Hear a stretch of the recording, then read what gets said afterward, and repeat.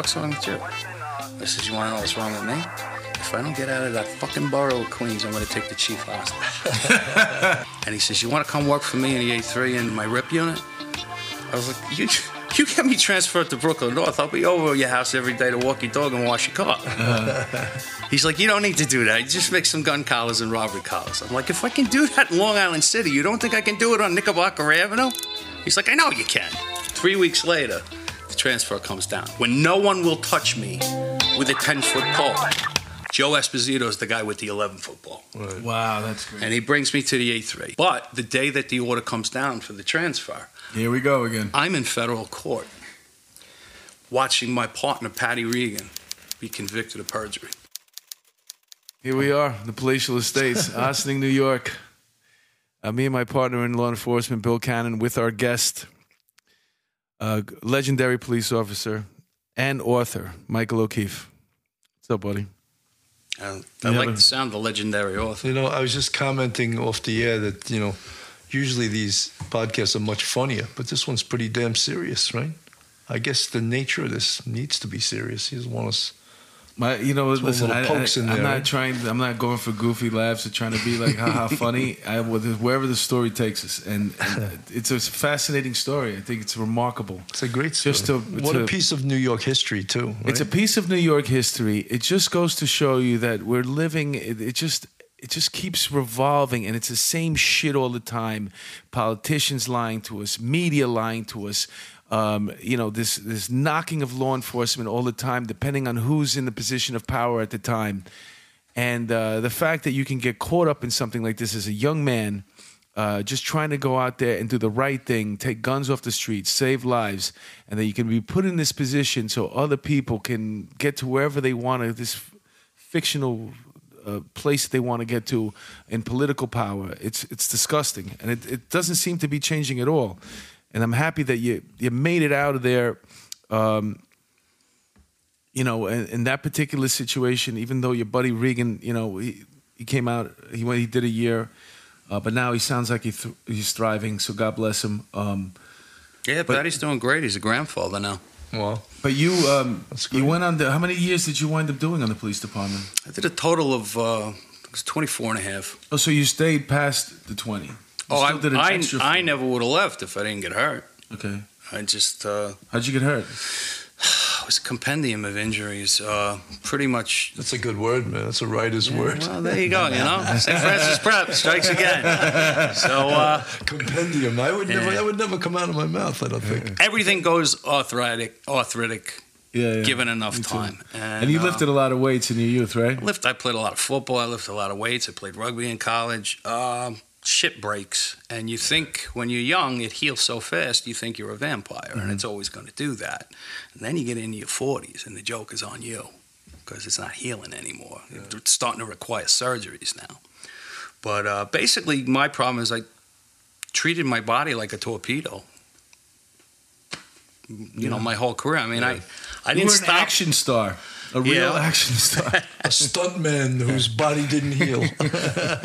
None of them heal. You ever see old stuntmen? Oh, God. Ooh, they don't walk so good. I wonder what Rob Gronkowski, who just retired from the Patriots, he's going to be a cripple. He's going to be on a walker within 5 years. Oh, my God. You see the hits he took and the knee injury. Well, what's nice for Rob Gronkowski is modern medicine. He's going to be swapping joints out left and right. Oh, yes, absolutely. So, I mean, if you look at... you talk about old weightlifters that are staying young forever. Arnold Schwarzenegger. Right. He's got 2 fake hips, 2 fake shoulders, 2 fake knees. He's got a metal implant in his ankle. And a quadruple bypass. And a quadruple bypass. I did security for him one time, and we went into Armani, and he wanted to buy a suit jacket. And he took a size 56 jacket.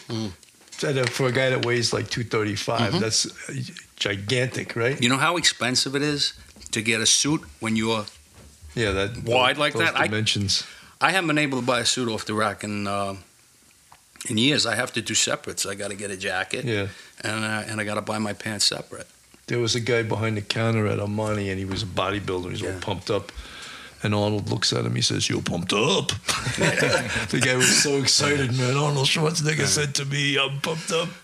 So you mentioned, Michael, you were at a barbecue with your future wife in Long Island. Everything's going great. And she had a cell phone. a job cell phone. And she gets a call from somebody on a rooftop. Yep, her partner, Pete West.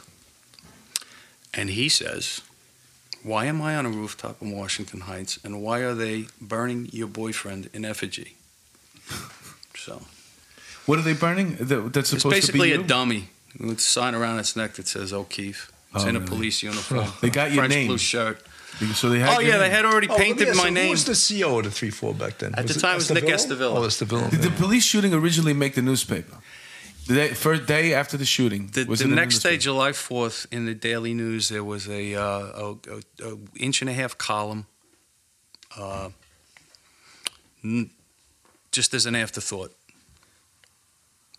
That's all there was. So there must have been one.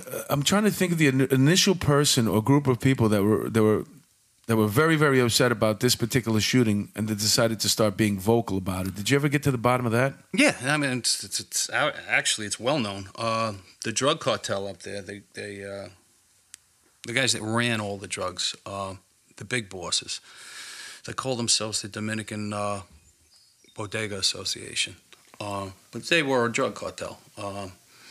Is that still a thing up there? I don't know if it's still a thing. Because they also had bosses that, still run the that drugs. livery cab. That guy that was always a political guy. Was his name Mateo or something?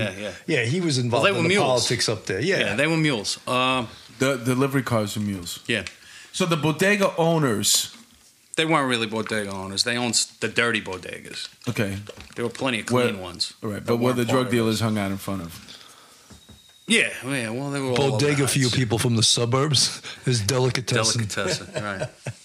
But ultimately what it was is they saw an opportunity now. First of all, they had the mayor who was going to take their side, whatever they wanted to do.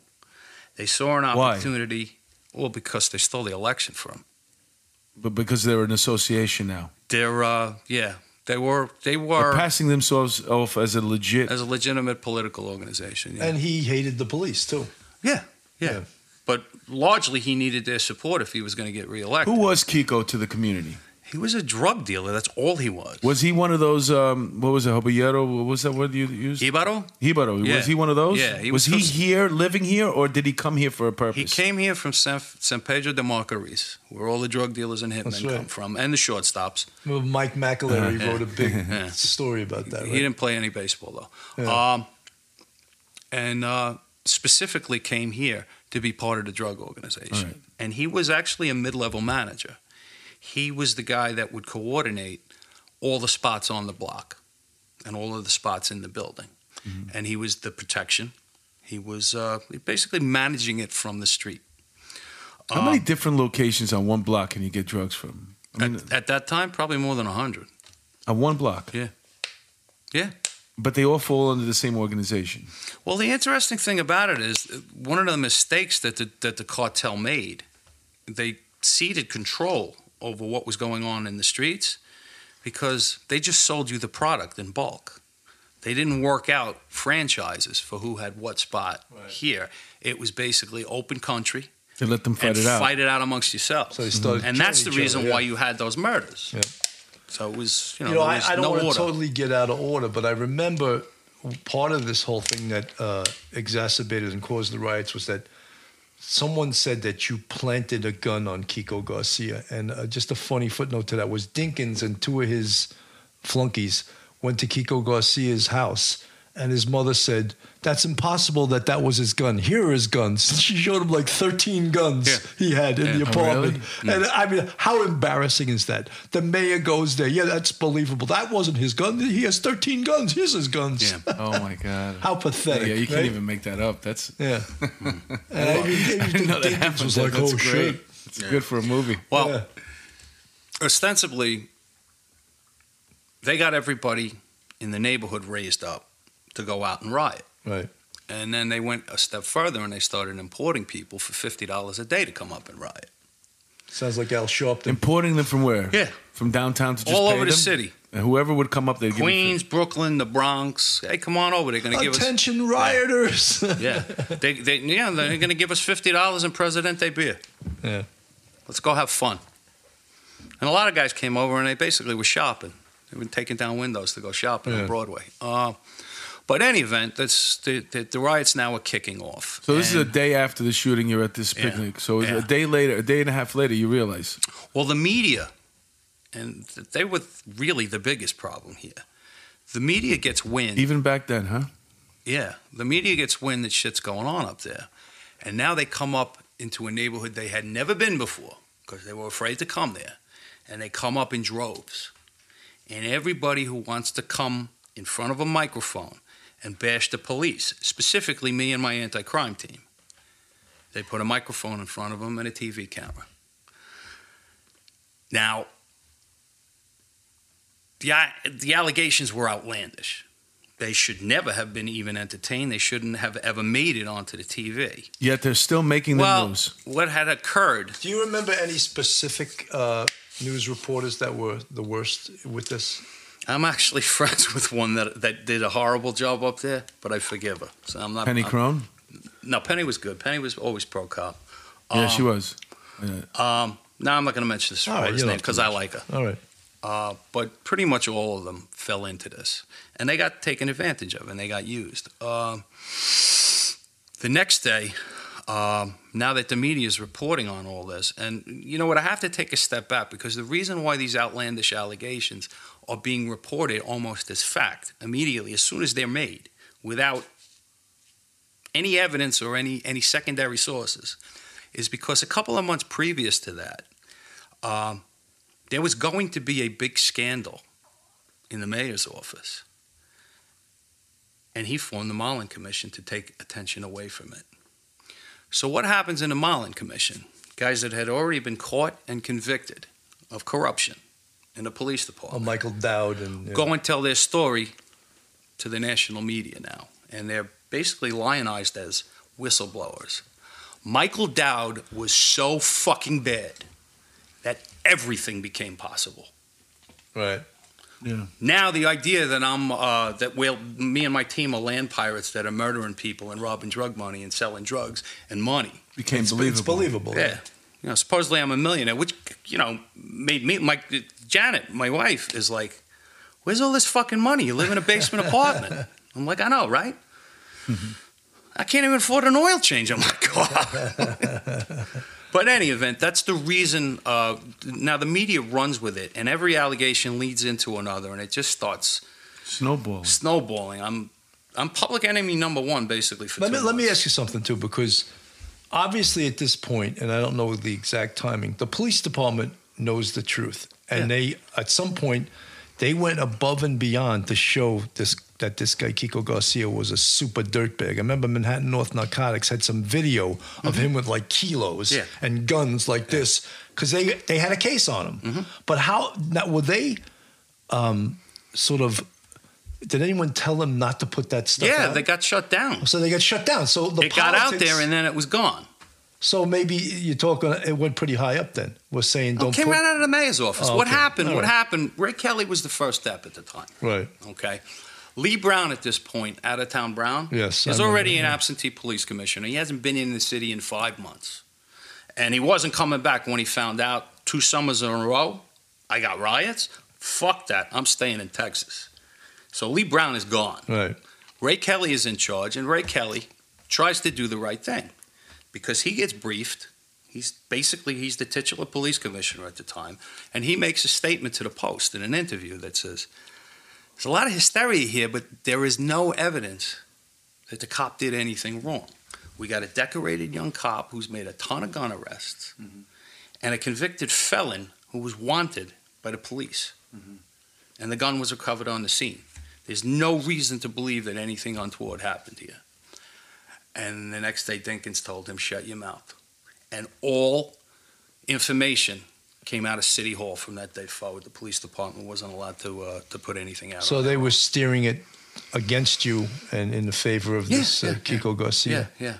And then he had his press conference. Now at the time, the drug dealers had already put up 2 alleged witnesses, 2 females that claimed to have seen me murder him in cold blood. But like we talked about earlier, there were no apartments on that first floor. Right. And that was later proven by the families. What they alleged they saw and from where they saw it from was impossible. Well, they'd have to come down the stairwell. They were shown to be liars anyway, but and that's only a certain amount of people could fit in the stairwell and look down at the same time. right. But they weren't. They claimed they saw it from inside their apartment. But the big thing was a lesson from this is all you aspiring detectives, when they ask you to do a canvas, don't ever put no results or negative results. Interview the person and have them tell you exactly where they were sitting, what they saw, when they saw it, because 2 detectives that went there and did that canvas did an outstanding job. And their DD5s or complaint follow-ups of the interview of these 2 women basically cleared Mike. Basically cleared. And in fact, they wanted to indict these 2, and the Manhattan DA's office refused to indict them for perjury. Only one testified in the grand jury. The other one got scared, realized, all right, they got me lying, and she didn't go anywhere near the grand jury. Right. But the one. And what were those statements? Juana Madera is the only one that actually made it into the grand jury, and she claimed that I beat him to the ground, laid him on his stomach, and shot him 3 times in his back. Which the evidence obviously showed was totally false. Yeah. And but here's the thing. Before the whole thing blows up and it becomes the Washington Heights riots, the night of the shooting, 2 detectives from Manhattan North Homicide, John Lafferty and Mike Sheehan, come up to the 3-4. They had been in a homicide downtown. They were done. They stop in. They see Huey Drain. And they're like, you need anything, Huey? And Huey says, nah, it's a bunt. No issues here. He goes, if you want, you could do a canvas for me. And they're like, okay, we'll go do a canvas. And they go out with a Polaroid camera and their notebooks, and they knock on every door, and they document everybody they speak to. Both of these women, who later now come out on the media and claim to have watched me assassinate this man, tell the detectives and allow them to photograph her. Nah, I wasn't home. I was out shopping. Wow. By the time I got here, there was nobody in the building but police. The other woman said, I was in Brooklyn at a birthday party. That would be Juana Madera, who later testifies in the grand jury that she watched. How she saw it from a birthday party in Brooklyn, I don't know, but that was her story. But you know something? That's good investigation. And you see that... you know how important that is. It's basic investigation. Yeah, but it's how important it is. But it was very important. Sometimes not basic investigation isn't always done correctly, you know, and that saved your ass. Well, the other thing that happened, I think Jerry Giorgio found the guy that hosted the birthday party with the timestamp dated video from the party. That's great. She was there? There's Juana dancing. Good. That's excellent. So, yeah.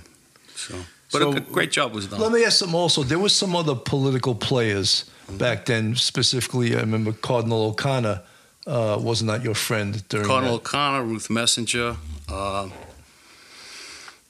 trying to remember. Specifically, what were Cardinal O'Connor's actions towards you?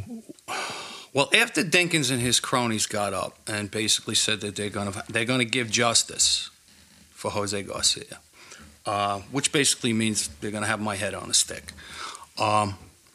They've already agreed to pay for his funeral, to send him back to the Dominican Republic. It's basically a royal funeral with taxpayer money. But at this O'Keefe bashing, O'Connor now gets up, and he goes on for about 15 minutes talking about the environment of misconduct in the police department, and that he will use every means at his disposal to ensure that there are no cover-ups. Nobody said anything about fucking cover-ups. Right. Now that's the only thing people hear. Meanwhile, I'm a rookie cop, and I got no juice at all.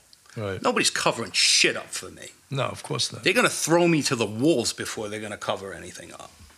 But now, because His Eminence suggested that it was possible, that's all anybody believes. What are you going through emotionally right now? Like you said, you're a rookie cop. You got 6 years on the job. I was actually at my mother's house at this time because I'm trying to talk her off the ledge. 29 years old? Yeah. I'm at my mother's house, and my shoe was off. It was going through the TV screen. Janet stopped me. Said, Did you go outside yet? That's your mother. No, I couldn't. I had the media camped out on my front door. For me to get out of my house, I had to go down through the basement, sneak out the back, and hop the fence in the backyard, and then wait for somebody to bring a car around for me.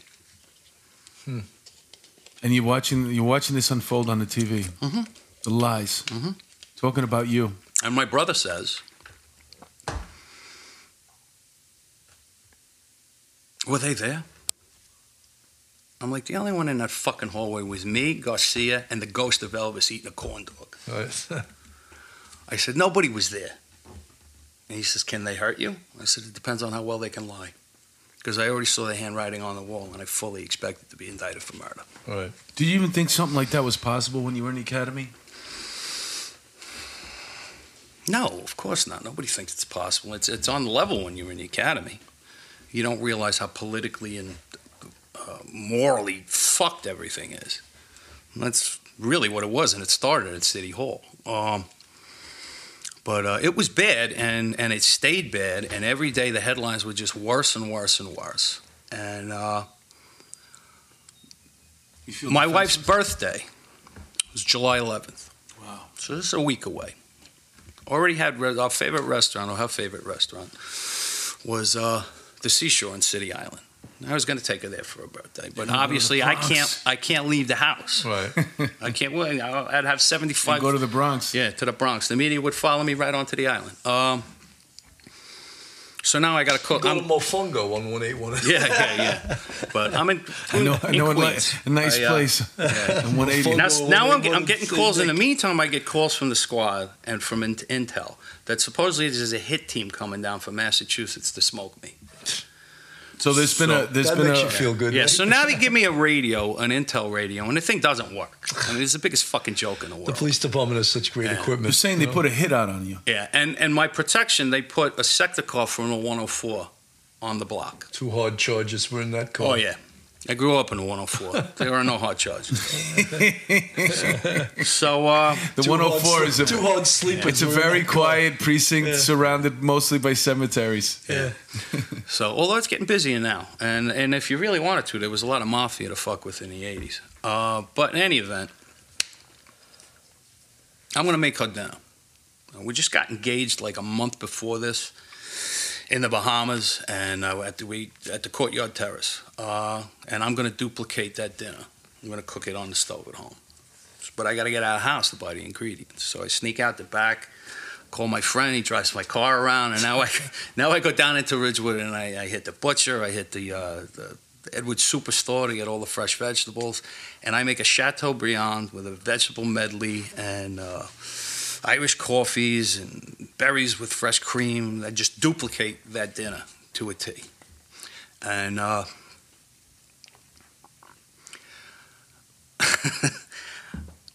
kind of dropped the bomb on her. I said, listen, this thing uptown, it's not going well.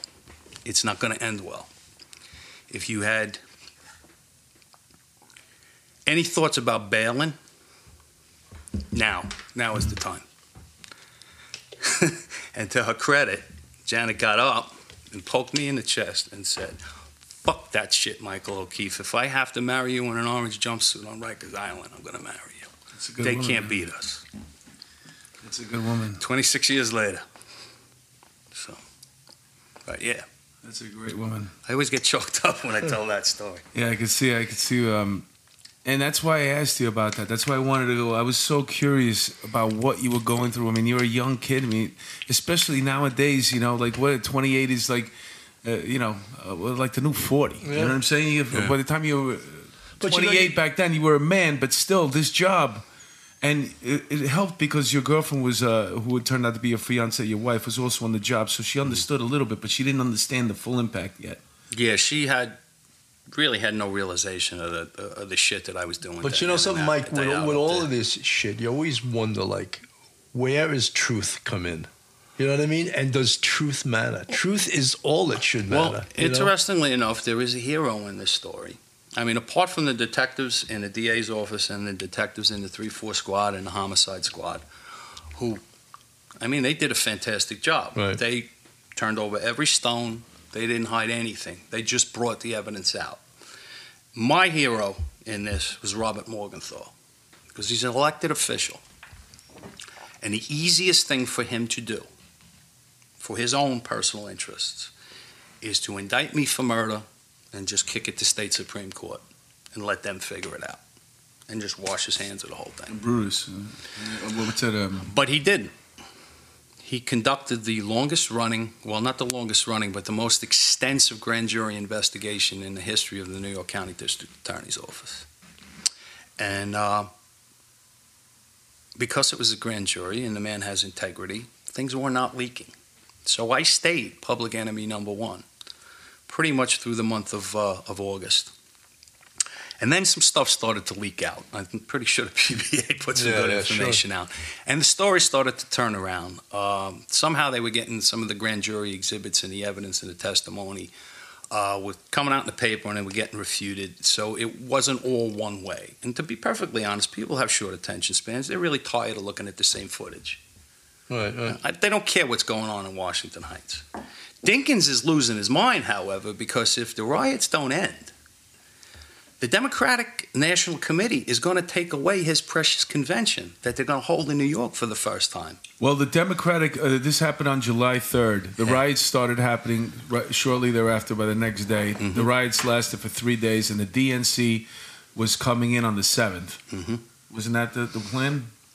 They were going to have the... No, the convention was later than that. It was on the 7th when they basically told him, if these riots are going on, we're going to Philadelphia. Okay. And he lost his mind. And that's when he told the police department, that's enough of this. Nobody gets to vent anymore. The riots. And his only reason for doing that, he didn't give a shit about me. He didn't give a shit about Washington Heights or the rest of the city. He wanted his convention. That was his big coming out party. Right. So, okay, whatever's important to you. But ultimately, it's in early September. The grand jury votes. And I get a heads up from one of the investigators in the DA's office who tells me it's going to be no true bill. It's unanimous. He says, but you got to sit on it for a while. We're giving the police department and the city an opportunity to make plans in case it starts up again. Yeah. So it's almost a week I'm sitting on that information. And I'm thinking, he fucking lied to me. I'm going to jail. Yeah. But ultimately, I was down in court on the day that the announcement came out. And I got to watch the press conference from a table in the back at Forlini's. Down That must feel good. Yeah. I'll have a double. Is there a big round of applause? Yeah. Well, actually, what happened? Well, Morgenthau gave the press conference, right? He gave the press conference, and it was extensive. He basically turned me into super witness. So all of those defendants that I had locked up over the months, who were looking to go to trial because they figured your case was going to be. Yeah, I'm fresh meat. I'm fresh meat. They're going to get me in cross-examination. Right. All of a sudden, I'm super witness, and they all started pleading guilty one after another. Wow. So, cool. All those guys would have gotten off. But David Dinkins, being the reasonable man he was, the day before they're going to release, well, the day before they tell me that I'm going to be acquitted, they go over to see Dinkins in his office, and the investigators sit down and they explain to him the impossibility of my guilt. Right.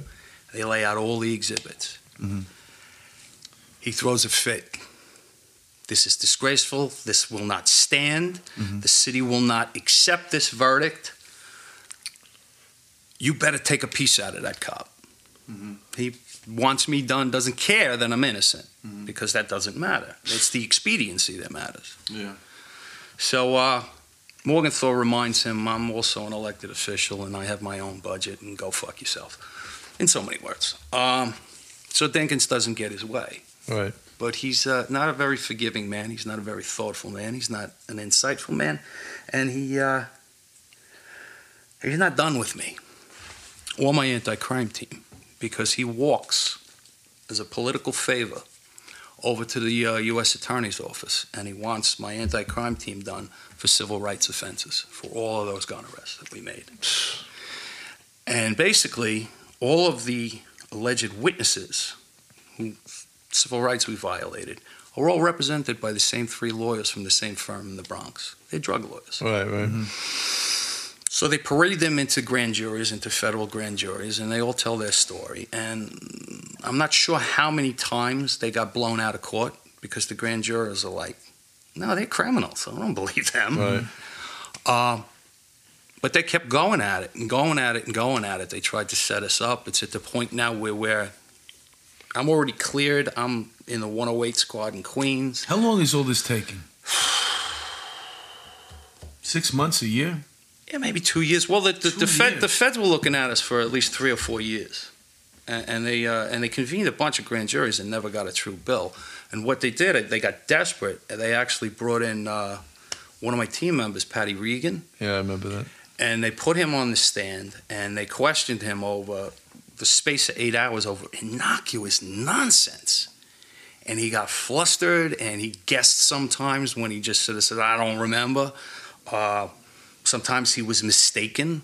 Mm-hmm. Sometimes he didn't remember because it wasn't important to him. That it was important to the feds because they had the phone call on tape. The old perjury trap. They perjury trapped him, and Patty ended up doing a year in Fed. Wow. And they went to him every week. The FBI went to him while he was doing his time up in Kentucky in the Daniel Boone National Forest and asked him, "You want to flip now?" Oh, pieces of shit they are. Well, he sent them. Everyone on the way. always wonders why real cops hate the FBI. You know, it's just so sickening. You know, if you read my novels, I treat the FBI with all the respect that I think they do. I worked extensively with them on several investigations, and you'll get a good idea how I feel about the FBI if you read my novels. They're not happy with me. No. But I don't care. Well, before we move on to the novels, I just wanted, those riots, they lasted for 3 days. You're watching all this stuff on TV, right? The riots lasted for longer than 3 days. Really? The heat of the riots were 3 days. Okay. But there was sporadic stuff going on for the better part of a month. Burning cars up there. Burning cars, throwing bricks through windows, firing shopping, Uzis in the air, right? firing guns in the air. There's there's hits out for you. Yeah. Drug cartel hits. Yeah. When can you come out? I end again? up getting sent back to work probably third week of July, and they obviously can't send me to the 3-4. So they put me in the 2-4 in the borough. Yeah, I remember you there. And I was supposed to be in the wheel, on the wheel, but I'm pretty sure I'm going to jail, so I'm not real agreeable to my assignment. And, you know, I'm getting into arguments with captains and telling them to go fuck themselves. So I don't want to be picking up phones in the first fucking place. And what are you going to do to me? I'm going to fucking jail. So they wouldn't let me pick the phone up anymore. Mm-hmm. So I split my time in the 2-4, either sunbathing on a roof or lifting weights down in the gym because I'm going to the can. I got to get big. Yeah, so they really were really happy for me when I finally got into the detective bureau and they put me in Queens. You were preparing for prison. I was preparing for prison. You went to the 108 as a white shield? Yeah. To the RIP unit? Yes. But doing your job. Yeah, and I did, it was the last place I wanted to be. I actually did a contract. Cocktail Jack Walsh. Yes, yeah. Jack told me they're not going to let you go to the 4-6 squad. I'm like, well, I want to go there. He goes, all right, I'll get it done. So the transfers come down now. My entire group going into the detective bureau. How did you get into the detective bureau though? After? Well, I had actually interviewed for the detective bureau months before the shooting. So your name came up. I was going there anyway. Okay. If I hadn't gotten into the shooting, I probably would have been in the 3-4 squad by September. All right. But I got the contract now to go to the 4-6 squad. You still living in Queens? Yeah, but I was going to buy a house upstate. Okay. So, you know, because that's a commute. Yeah, well, you know, I was actually looking at houses in Throgsneck. All right. Over by Silver Beach. Nice area. Yeah, I almost bought a house over by Silver Beach. But so the contract's done. I'm going to the 4-6, and sure enough, the orders come down, and I'm going to the 4-6 squad for 13 minutes. And then the telephone call comes in from the police commissioner's office, and I am reassigned to the 108 squad. Wow. Oh, fuck, Long Island City. So now you're not moving upstate no more. Yeah, exactly. So now I look into it. I'm like, all right, who shot me down? And it's Chief Salvaggi at the time. I just made chief of patrol. He was the chief of Manhattan North when the shooting went down. Yes. And but Mario says, I'll look into it for you. And he liked my mother. They got along very well. She thought he was wonderful. So, and I guess he was to her. But he ends up calling me at home, laughing. He goes, you're not making friends. I don't know if you're aware of this. Mm-hmm. He goes, but yeah, that got squashed personally by the police commissioner. I'm like, why? I says, well, I'll tell you what he said. Mike O'Keefe will work in the 4-6 squad when monkeys fly out of my ass. There you go. Well, they didn't want you to go to a place where there was a. They didn't want me shooting more Dominicans. Yeah, It's really what it was, which is kind of funny because even going to the Sleepy 108, I kind of still lived under the same black cloud. I kept running into miscreants with guns. Yeah. And I almost smoked 2 Dominicans from a commercial robbery pattern. Wow. On a car stop. So I was like, wow, that wouldn't have gone over well. So when you got back to the 108, you were in the squad now? Yeah, in the 108 squad. The RIP, actually it was a RIP. They had the robbery. RIP. How was the 108? Good place to eat, good place to shop, good place to drink. Not a great place to be the police because there wasn't much going on. But I still managed, to do good work and learn my trade. Right. But then my 18 months were up, and the 5 guys that I went into that squad with all got promoted, and I didn't. You didn't get your gold shield? I had to wait another year. My gold shield got So it wasn't in the... No one would ever tell me. Because of the federal investigation. Yeah, sure. Okay. So, but when I did finally get promoted, the very next day, another order came down backdating the promotion to the day it was supposed to be. So you got so your I money. got I got the back time, the back money, and yeah. As hard as they made during all it. of that time, did the feds ever personally come to you and try to get you to testify? No, they were being very careful and cagey about that. And the way it was explained to me was, at the time, I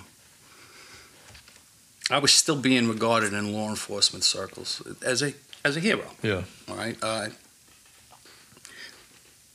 They have to work with local law enforcement agencies. And the reason they have to work with local law enforcement agencies, is because if they didn't, no one would go to fucking jail.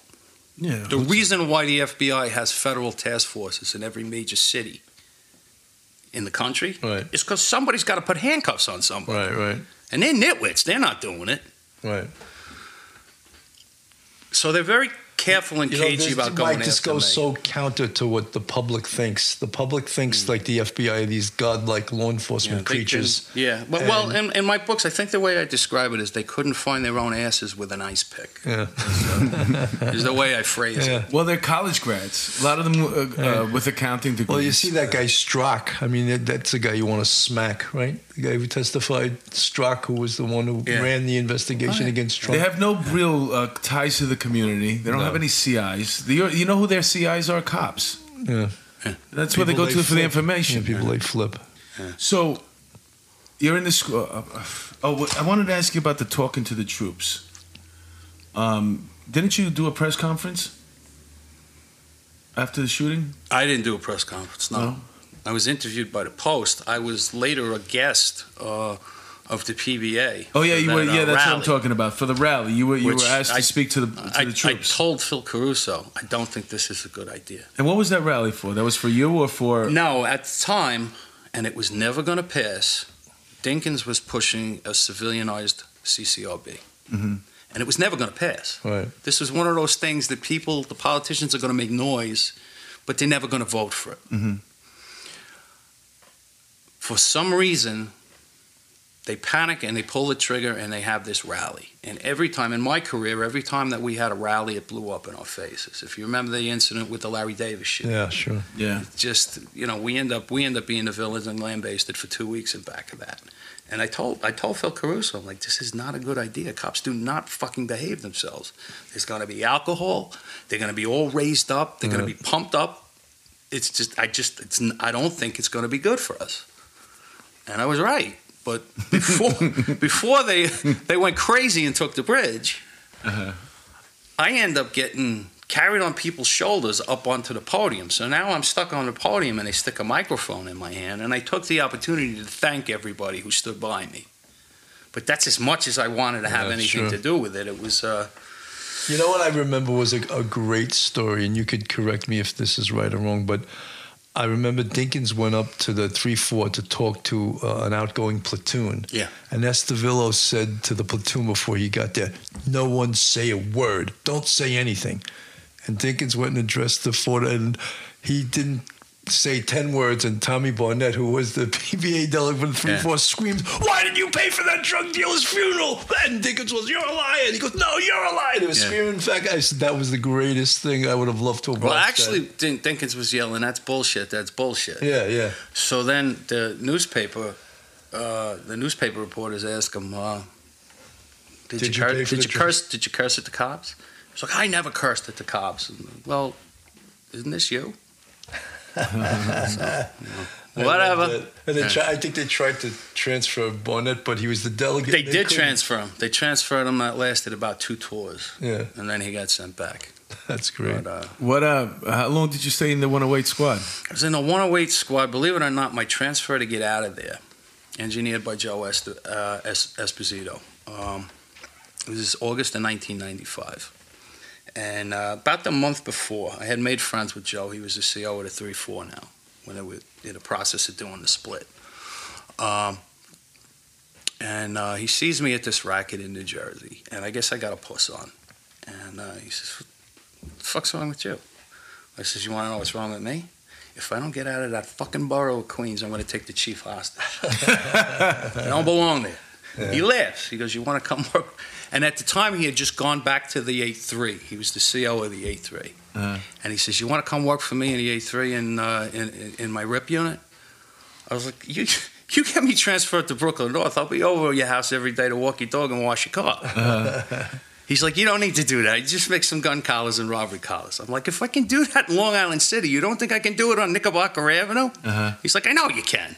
3 weeks later, the transfer comes down. When no one will touch me with a 10-foot pole, Joe Esposito is the guy with the 11-foot pole. Right. Wow, that's great. And he brings me to the 8-3. But the day that the order comes down for the transfer, here we go again. I'm in federal court watching my partner, Patty Regan, be convicted of perjury. Wow. By the feds for something he never did. And you know what was so egregious about that, too, was not only did he get convicted and have to do a year, they sent him to Kentucky, if I'm not and right. That was, that was intentional. That was more punishment, yeah. That was intentional. There's no way to get to Kentucky except with a connecting flight. Right. And they're very expensive. It's in the middle of the Daniel Boone National Forest. So even if you go there, you have to drive 2 hours from where all the hotels are just to get to the prison.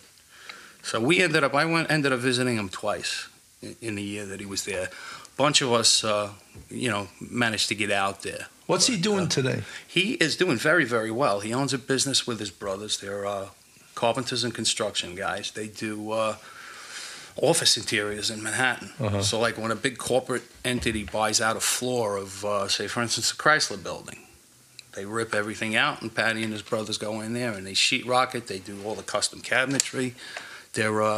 Patty's an old world artist and carpenter. He was off the boat Irish, right? Yeah. From I remember his sister worked in a 2-4. Yeah, they got their pound of flesh though. They got it from somebody. Yeah. Disgraceful, right? Yeah. Well, you know what? They spent $6 million. Somebody had to go to jail, so they framed somebody. It's despicable. It really is. It's so horrible to think that that's the way the government works. Like the reality of it. Yeah. You know, if they're coming after you, they're gonna get you, man. You saw the clowns during the whole thing. What? It just keeps happening over and over again. What I've learned to pay attention to, when I hear someone who's supposed to be in authority drop a phrase like "the greater good," the fucking's coming. Yeah. Yes. Yeah. That's somebody that's going to throw somebody to the wolves. Right. Because it's about the truth or it's nothing. Yeah. Right. So. That's what I tried to explain to a friend of mine when we were talking about police work, and he was talking about macro, and I'm like, no, it's micro. There's these new words people are using. I said, you got to take every single case of so-called police brutality one at a time. It's not a question of general numbers. These are all specific incidents. You can't lump them all up they're all the same, and one person's going to pay the penalty for that. Right. If every cop is not getting indicted for those particular cases, doesn't mean that the next one is going to be handled any differently. It's separate, its own investigation. But who suffers for this, really? The public, right? When you tie the hands of the police, and the police aren't going to want to do their job anymore, or won't do their job anymore. Who suffers? It's the public, obviously. Yeah. Look at Chicago. So it has a chilling effect on cops. Yeah. Chicago, no one's doing their job there anymore. Oh, would you? No, absolutely not. And you got first grade the whole time you were in RIP, or did you go to major case? I didn't go to major case. I pretty much understood if I was going to stay on the job, I was going to probably my career path would have been to the homicide squad, and then from there maybe to the terrorist task force. My old partner Johnny Moynihan is a sergeant in terrorists right now, and that seems to be the way to go these days. It's it's God's work. Yeah, well, and also if you want to work and once you retire, that is such a stepping stone to a great job in the private sector. Yeah. You know? When did you start thinking about writing? Was it while you were on the job? When I was in the 8th grade. Yeah. Yeah, miraculous medal. I had an English teacher. Her name was Ann Wintergurst, and she was smoking hot. So she got my attention. That'll always motivate you. There you go. And it was my first introduction to creative writing. Did she tell you what a great writer you are, Michael? Actually, she told me, like all my teachers, she told me I was a disobedient pain in the ass. It's not smart, but not manageable. But I discovered that I liked writing. She was an English teacher? Yeah. Well, she actually is the head of the English department at St. John's University now. Wow. Dr. Wintergurst. I saw her again for the first time in like 40 years at our 40th reunion for Miraculous Medal, graduating. Wow, that's and great. She still looks great. But that was my first introduction to creative writing, and I kind of stuck with it. And Do you remember the paper that you wrote that got her attention? I didn't get her attention. No, I mean that liked it, that she liked it. I don't know that she ever liked it. Well, what made But she you- made I you, liked it. But you made her write. She made you write. It was part of the course. It was part of the course. It was a creative writing course, and I liked I thought it. maybe that she had encouraged you and said, "Oh." I'm sure she did, but it doesn't stick in my memory. But you liked right it. You now. liked writing. Yeah, I liked writing. So you were going on. And then when I went to high school, I had opportunities. Did you to keep submit. journals? Yeah, well, my notebooks with journals. How many of those through your whole career? I your whole just life? found one from high school, actually, in a storage facility. It's pretty cool. How was that cool looking back? It was like Brett Kavanaugh. What do you think about it when you look at it now? I was laughing. I was like, boy, I didn't know shit about Dick. But, yeah, all through high school, St. Francis Prep, it's a creative environment. We had poetry journals, magazines, newspapers. So I got an opportunity to submit poetry and written work there. And when I went to college, I had absolutely no idea what I wanted to be. Started out taking accounting. That sucked. And then I started on an English major program at Iona. But I ended up leaving. Bartending and rugby kind of got in the way of my academic progress. I don't regret it. From there, I went, believe it or not, to the School of Visual Art in Manhattan. I was an illustrator. I was an artist. Oh wow! And So you've always had this creative streak. Yeah, I actually did the cover of my forthcoming short story book, 13 Stories, is my own drawing. I drew it. It's a charcoal rendering of a spooky tree. I want to check it out. Yeah, I'll show it to you later. I have it on my phone. And I'll send you one when it's published. So let me ask some. So you have this talent and this inkling for writing. Yeah. Is it from you want to write about your life, or you want to write creatively? I just want to write. Yeah. I want to write creatively. Short stories. Yeah. And obviously your life comes into it. Yeah, when I was in college, while I was at the School of Visual Art, I realized fairly quick into it, I don't want to be an artist. But they had a really good creative writing program. So I loaded up on English courses and doing that. And I got a handful of short stories and plays and poems published in student journals. I left there, and now I'm going to go into the police academy, but my investigator is not going to send me in right away. I kind of... Moving violations? No, I was just... I kind of jerked off for about 2 years. I kept, I'll come up there. You weren't sure you wanted the job. I don't want, I don't want an educational hold. And now she decides she Now you're gonna make you wait. She's gonna make me wait. And well, the other issue, when I go up to see her, I show up. I'm wearing. You're talking about 1984. I'm wearing a $700 suit. I got a bunch of earrings in my left ear, including a big diamond stud that's bigger than her engagement ring. And I got a brand new car out at the curb and no payment books. Mm-hmm. And I got no declarable income. Mm-hmm. I'm a full-time student. She's like, you're either selling drugs or you got an ass-kicking off-the-books job. Mm-hmm. I was like, well, I don't sell drugs. I was bartending and I was doing construction off the books. I had more money than I knew what to do with. For that 6 months, I had to wait to get into the academy. I had to actually get on the books. It cut my income to a third. You were hustling. Well, I had to pay the tax man now. My parents just gave me a lot of money. They gave me a big allowance. That didn't work. I didn't live with my parents. Oh, okay. No, that was never getting over. Check. I was never getting over. But So you were writing plays too, huh? What kind of plays did you write? like one-act plays. How many characters in them? 5 or 6.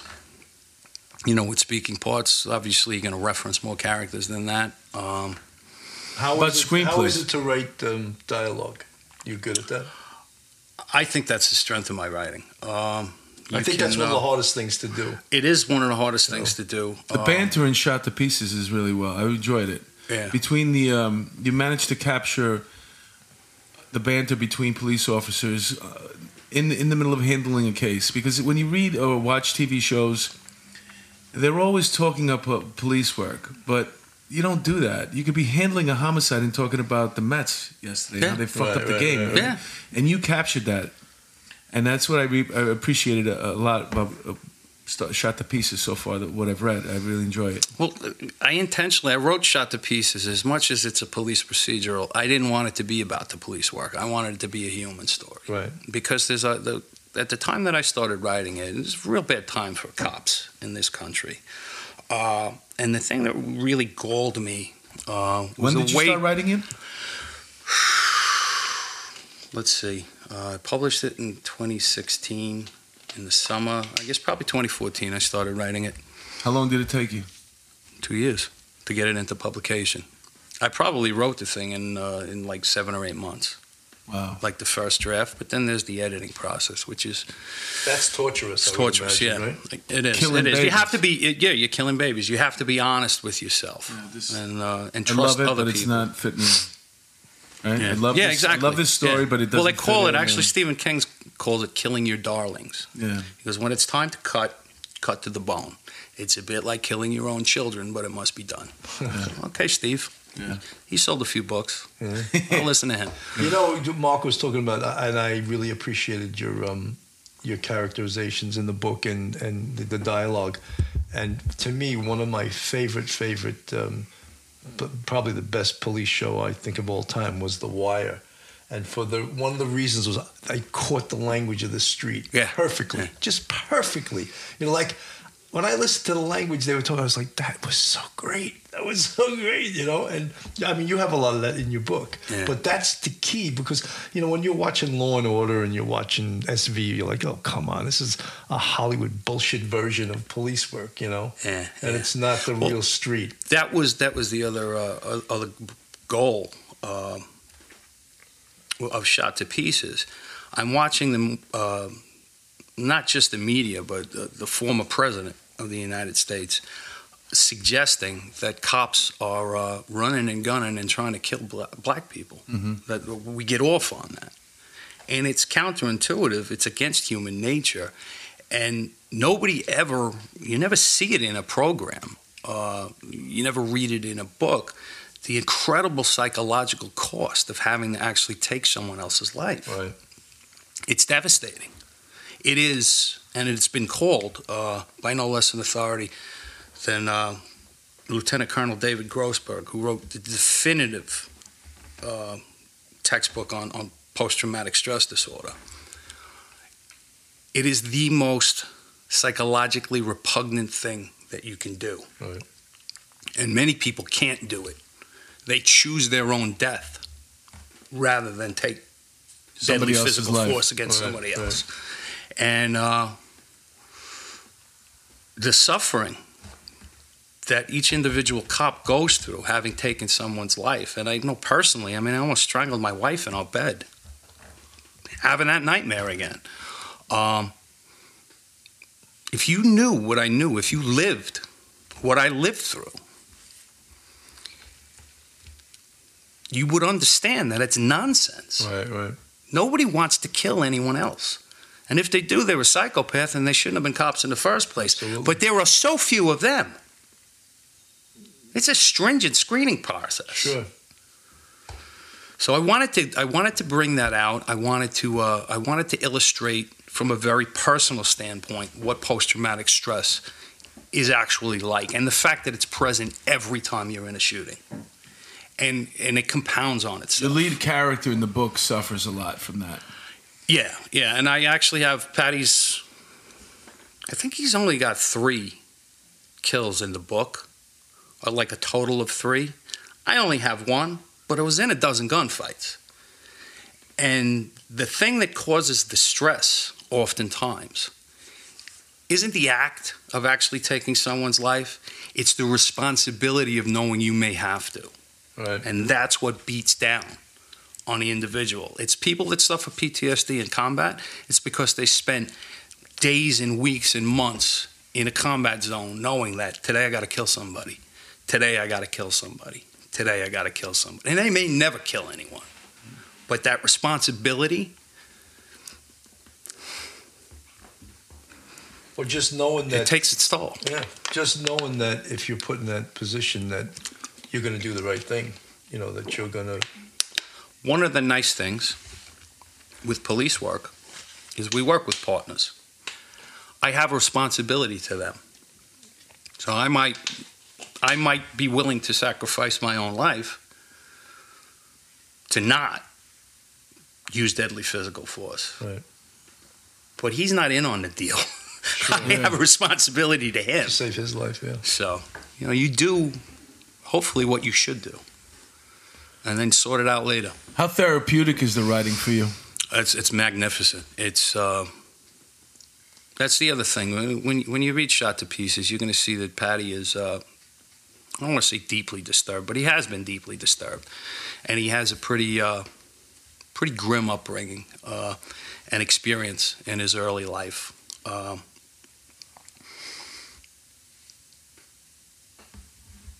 That didn't come out of the vapor. I'm experienced in those things, and it's reflected in Patty Durr. Was it autobiographical? Largely, a lot of it was, but not all of it.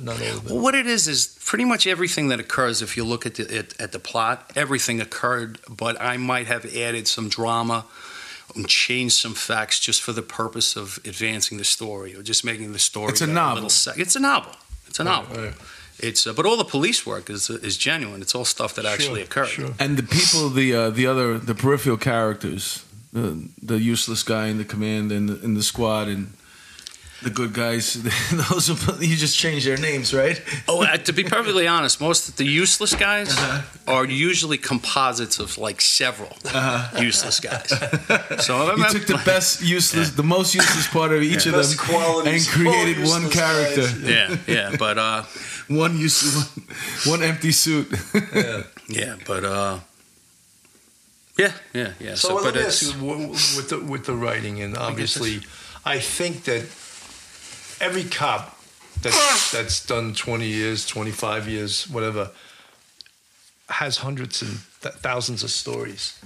And not every cop can put it down on paper and explain and really, and I can see that being, like you said, it's very therapeutic. Yeah. Telling your story, I mean, that's an amazing thing. And having people read your story is another thing. It's not just my story, it's a compelling story, hopefully. Right. And if I do my job, it's a compelling story. But the whole point, you could put together a book of war stories. And they're a book of war stories. Right. You could do the same, I could do the same. Anybody who's had this kind of experience can do the same. But what does that book mean? It doesn't mean anything. In order to tell a compelling story, there has to be a hero's journey. Mm-hmm. And basically what a hero's journey is you have your main character, and he fights his way through, or she, through challenges, and they're fundamentally changed by conquering these challenges. And by the end of the book, they're a different person than how you introduced them. And it's an arc, it's a character arc, and it doesn't always have to be successful. You could have tragedies where the main character, doesn't overcome it, and he dies. But that's the hero's journey, and it makes it compelling. It's my opinion that every cop that sits down and writes that collection of vignettes is shortchanging himself, because if he looked really hard, he'd find his own hero story, and he could make a compelling book. But some guys can't do that. Right. It's, that's a What's your process like? I mean, do you have a set amount of hours that you write every day? How many hours do you... It's never set. It's when I get the urge. I'm on my computer. Yeah, I'm on my computer every day, looking at my emails, and when I get done with that and social media and I'm bored, I open up whatever I'm working on, and I start working on it, and I make progress. And sometimes I get to the point where I'm not feeling it today. I don't have anything else to say. But as long as I'm in there and the story's flowing and it's growing and it's moving forward, I'll keep writing and just go to the gym later.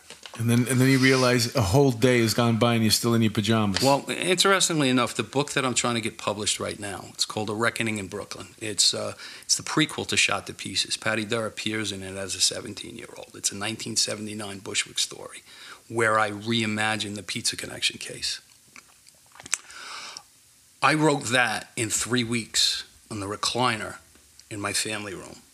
I had blown out my Achilles playing baseball, and I went back to the gym too quickly, and I gave myself an infection. Oh. So when I went back to the surgeon, he's like, I'm not giving you a boot. I'm not even giving you a bandage. You're going home and you're going to sit with the foot reclined for 3 weeks. I was like, shit.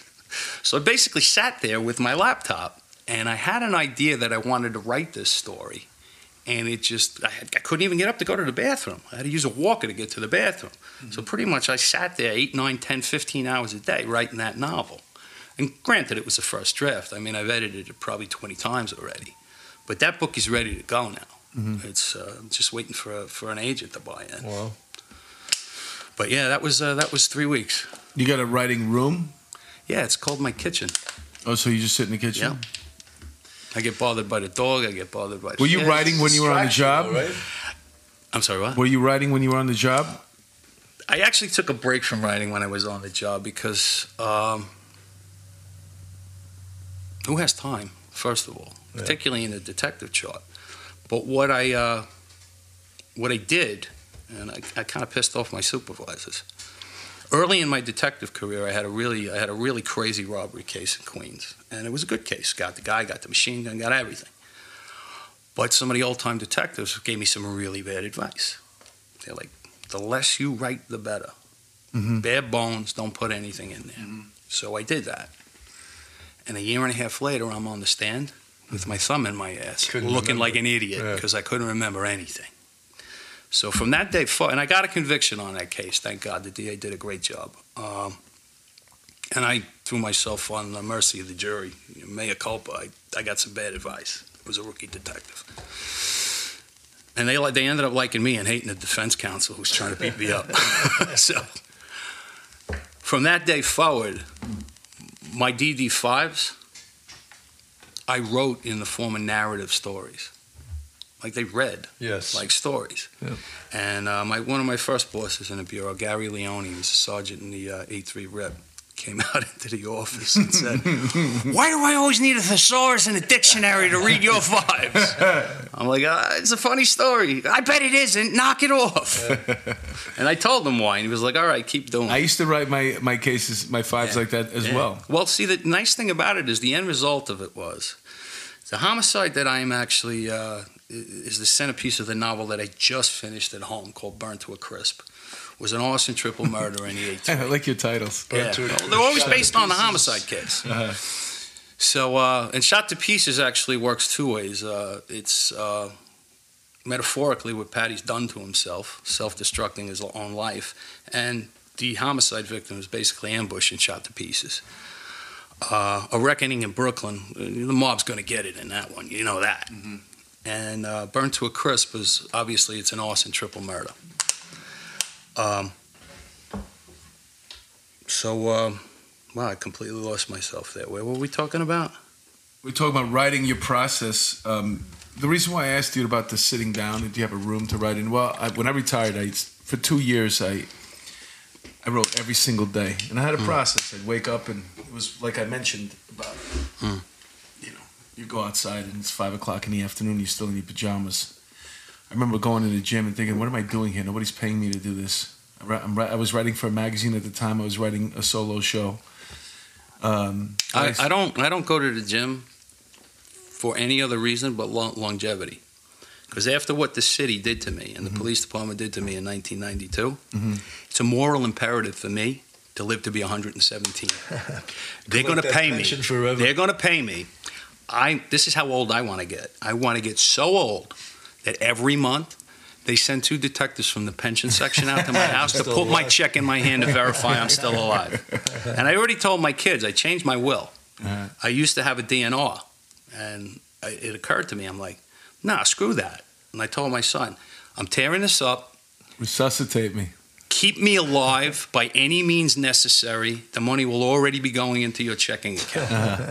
I don't care. I'm not going to be there to complain. Just keep me alive. I had a joke about that. He said, I didn't want a DNR. I want a DR. Do resuscitate. Yeah. So you mentioned that you were looking for, I guess, another publisher or editor for, not an editor, a publisher for your new book. The way that it's very difficult. One that you do on one by one, or you get a deal? Like a 3-book deal, let's say. I'm ready to sign a 3-book deal. I already have the bones for a 3-book deal to complete it. I could complete that. Well, I'm not going to tell them how quick I can complete it. But what I need first is an agent, and an agent to sell me to Big 5 Publishing. Because once you get hooked up with a publishing house, now they're paying for the publicity. I'll do anything. I mean, to be honest, I'll be an agent's wet dream because I'll do anything. Yeah. Just tell me what to do.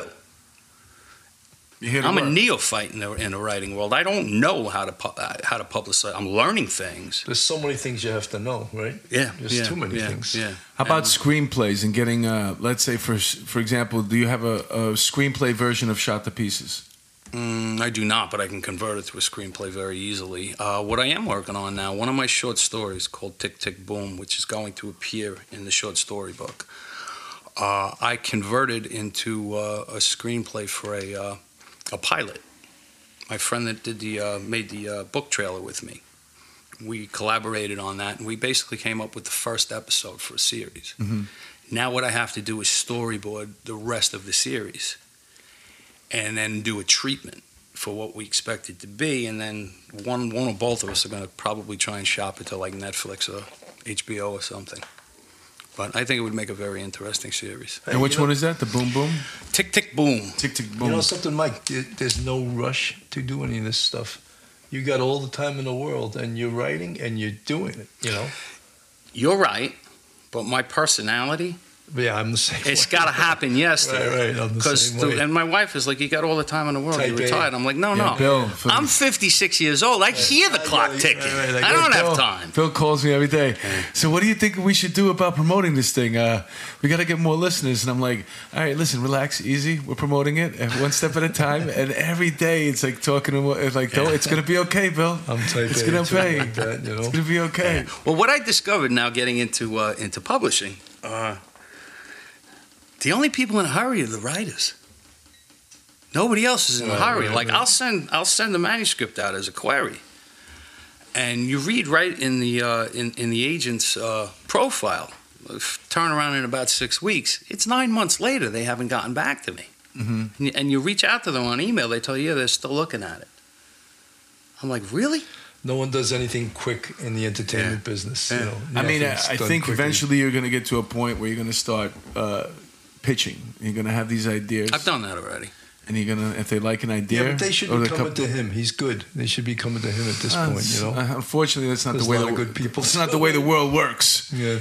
Until well, Michael mentioned earlier about, he's a neophyte. And the reality is, when you get the position of power and you become like the little guy from Elf, that was the actor. You know, remember the scene where he comes in and he's got that little book that he leaves behind, and it's got all his stories in it, and he's just pitching the ideas. Because once you pitch these ideas, if they like them, the 3 of them, hey, you know what? Give me a 3-page on that, or give me a 10-page on that. You know what I'm saying? And then before you actually start developing a whole screenplay that nobody's going to buy, you're already getting paid for it. So here's your 3 pages, your 10 pages, your log line. You know what I'm saying? Give me the rest of the money and I'll finish this for you in a certain amount of time. And I think you're well on the way. I'm looking forward to reading the short story book. I love short stories. What are those? Are all your stories police stories, or do you write actually, about other stuff? Probably half of the stories are crime related, but I think only one of them is actually a police story. It's based upon a really bad tour my partner, Tommy McPartland, and I had up in the Heights. It's all one day? Well, no. It's actually 26 years later at another cop's funeral, discussing I Don't Have Any Regrets, and Paddy Darr, who is a character in this story, says, I wish I could say the same. And he reminds Tommy, his character's Tommy McPhee in the book, reminds him of that horrible... they actually did a great job and saved somebody's life, and because they saved this mutt's life, he turned around and he ended up killing a cop 5 years later. Wow. Yeah, and it basically harkens back to the murder of police officer John Williamson, the housing cop on 173rd Street. And that's called off the roof, right? No, a bucket of spackle. The name of that story is No Mulligans. Mulligans of do-over. Yeah, it's a do-over in golf. There are no mulligans in police work. You don't know what you know until you know it, and you can't predict what you need to know when you need to know it. But you're competing when you go out there. It's almost like you're in a competition. You know what I'm saying? You're going to run the best race that you can. You're not always going to win, but you're going to give it 100%. Yeah, well, my theory on policing, and I'm very proud of my career, because my rule was do the right thing. Don't show me the book. I don't care about the book. I'm going to do the right thing. What's the right thing? What I decide is right. And I stayed true to that. Right. And I didn't have to violate the rule book too much. Stretched it a little, maybe. I think what's interesting, too, even in your main character, Paddy Darr, is the moral compass. Yeah. The where you start off from and what you believe is right. That never changes.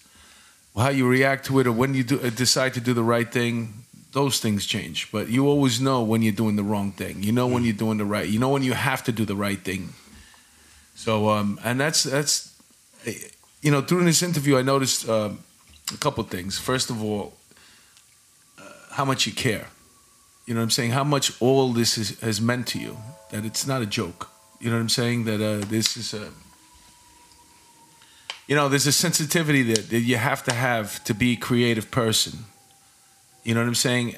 We talked about writing, and there's a lot of cops who may have great stories to tell at a bar, but they're really not a sensitive soul. You know what I'm saying? So they're not going to be able to get it down on paper. As much as they have the stories, they could give them to somebody else could write it, but you need that basis. You got to have that sensitivity in your soul, the empathy to understand the other side of it, because you got to tell a full story, not just from your perspective. All the characters in your story have to have their own arc. As small as the characters are, they are living their own lives. And the best writers can show you, even with 1 or 2 lines on a small character, exactly who that person is, or at least a good portion of them are.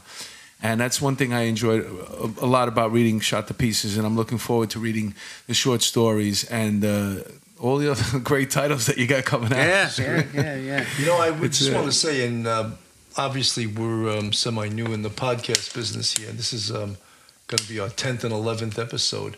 And, we're trying to build an audience, but I hope that cops not just support us, but support you, because here you are, this great cop, and you're trying something different. You're trying to write, and it's almost like you need to shove it in their face for them to buy one of your books. I'm like trying to push it on. Hey, come on, guys, buy his book. Yeah. Support this guy. I do very well in police things. I did great. I was at the DEA convention. Got rid of probably close to 80 books. Very well received. obviously it's our story. It's a detective story. I'm tomorrow night, as a matter of fact, I'm going to be at the Honor Legion meeting in the Bronx. I've done a couple of those. I do very well at those. So yeah, I mean, with respect to the cops, if I'm not we putting happen them down. to, I just want them to buy your book. I understand. If we happen to be at the same venue and I'm there, they're very receptive. Yeah. But everybody's got their life to lead, you know? Yeah. Also true, when you get a couple of cops together and they're busting balls, maybe, you know, are they going into their pockets? You know, everybody wants something for nothing. I just did a gig. Yeah. It was a police benefit, a PBA benefit, and the cop shows up there and he's trying to get in. And it's like, you don't understand. All the money's going towards this cause to help, you know, widows and children's fund. Yeah. Give the freaking $20, get your free beer, and buy another one. I deal with that at these police events, and you usually tell right up, all right, the guy's trying to shake me down for free. Yeah, free beer. And I have to tell him, I'm like, hey, fucko, I'm the police. More the police than you were the police. The police don't give it away. That's right. Go in your pocket or get lost. You're in my way. And then you guilt them, and they go reach in and they pull the 20 out. The positive, I've had nothing. You know, you spend a lot of time on the job, scared, especially if you have like a hidden thing like that, the writing thing that, you know, you don't want the other guys busting your balls over it. They might take your enthusiasm. It might not be cool. You know what I'm saying? That was never my experience. I actually we used to have informal book clubs in the squad. But my point is that is a misconception. Once you open up about what you like creatively and you're not scared to tell the guys, then you'll hear from somebody else. Yeah. It's not so much the job, it's just men in general. Oh, you know what? I like to do a needlepoint too. You got to check out something I got over the house. You know, not needlepoint. But once I got involved, like I got involved in acting early on when I was in the police department. Then I got involved in stand-up. And through the whole ride, just nothing but support. Now that we're doing the podcast, and I'm handing out, you know, we got cards that we give out, you know, and members of the service, more than enthusiastic, and they line up after my shows. Hey, let me get one of those cards. I want to check out the podcast. And the numbers here are growing. And we're going to have you back, man. We'd love to have you back and be able to help you get the word out on the next couple of books. That would be awesome. And catch up with you again. And this has been a wonderful experience, man. And I appreciate you sharing your time with us. I appreciate you guys and telling us the story. It was fascinating. Yeah, no, it was a great experience for me. It was a lot of fun. This was wonderful, man. Yeah. Bill, any parting words? No, yeah, I mean, I admire him because, I secretly want to be a writer, but I don't think I have the talent, or maybe I just don't have the ability to attach my ass to the seat for more than an hour at a time. Well, you know, one thing about writing, and, you know, obviously he's a more accomplished writer than I am, but the one thing I realize you're gonna hate. It's such a torturous thing. Yeah. I remember the time, you know, having to submit my this column that I used to write for this magazine. We had a deadline, and smashing my head off the wall just because I had I wasn't done yet, and I wasn't ready yet, and I wasn't finished. Or when I thought I was finished, and they'd send it back to me. It's it's torture. It's so scary. Because you know how much of it's going to take out of your day. Yeah. And you know how many times... Your blood and sweat is in the project already. Yeah. And you know what's good, and you know it's not. And sometimes you don't know if it's good. You thought it was good, you go back to read it. One thing I used to do a lot is I used to write it and then read it the next day. Yeah. And then the next day I'm like, that's horrible. Right. That's fucking horrible. Yeah. And then I start changing things. I actually... I have an unfair advantage because my wife is phenomenal. I write a chapter or a section of a chapter, and she's there to sit down to let me read it to her. And it's my first beta reading. I actually get to hear my words in my own ears. Mm-hmm. And she listens, and she's got a great ear. She doesn't write herself, but she's got a great ear, and she's got great ideas. And I get immediate feedback. I call it my first edit. And it's just, my writing has improved demonstrably because of Janet's involvement. That's great. So, and it's very helpful to have an ear that you trust. From Stephen King, though. You know, I didn't read his book. Stephen King does the same thing. His wife's his editor. Oh yeah. Well, he's been with her forever. He did like me. Yeah. He did it first, though. Yeah. All of my books are dedicated to my wife. That's great. That's great. So, no, that's great because that's part of having a companion for life. It's just that. They have to be somebody that can help you. Well, way. She's actually the one that gave me the kick in the ass that got me to start writing again. Because for couple of years after I retired, I kept threatening to write a book. Yeah. She ends up going on one of those Shop NBCs or whatever, one of those websites. Yeah. She buys me a laptop, and when it comes, she throws it at me and Start says, writing "Write the fucking- book." Yeah, that's And great. Shot to Pieces was born a year later. That's awesome, man. Thank you for coming in, man. Oh, thank you for Mike, having love me. to I have you really back again. appreciate Well, it, Mike, guys. it's probably been like 25, 30 years since I've seen you. Let's not make it be another 30 years. Okay, yeah, Because yeah, we'll get to- I'll be in my 90s if I do that, you know? And God willing, we'll all be on our That's 90s. right. Collecting that I pension went forever. 3 digits. All right, there you have it, man. On behalf of Police Off the Cuff, we are end the tour here. End the tour. Bill Cannon, Mark DeMeo. And Michael O'Keefe. And wait, Andrew Steiner. our editor. Behind the Wheels of Steel, Every day Andrew is getting Steiner. More and more conservative. He came in here as a leftist. He's almost a conservative by now.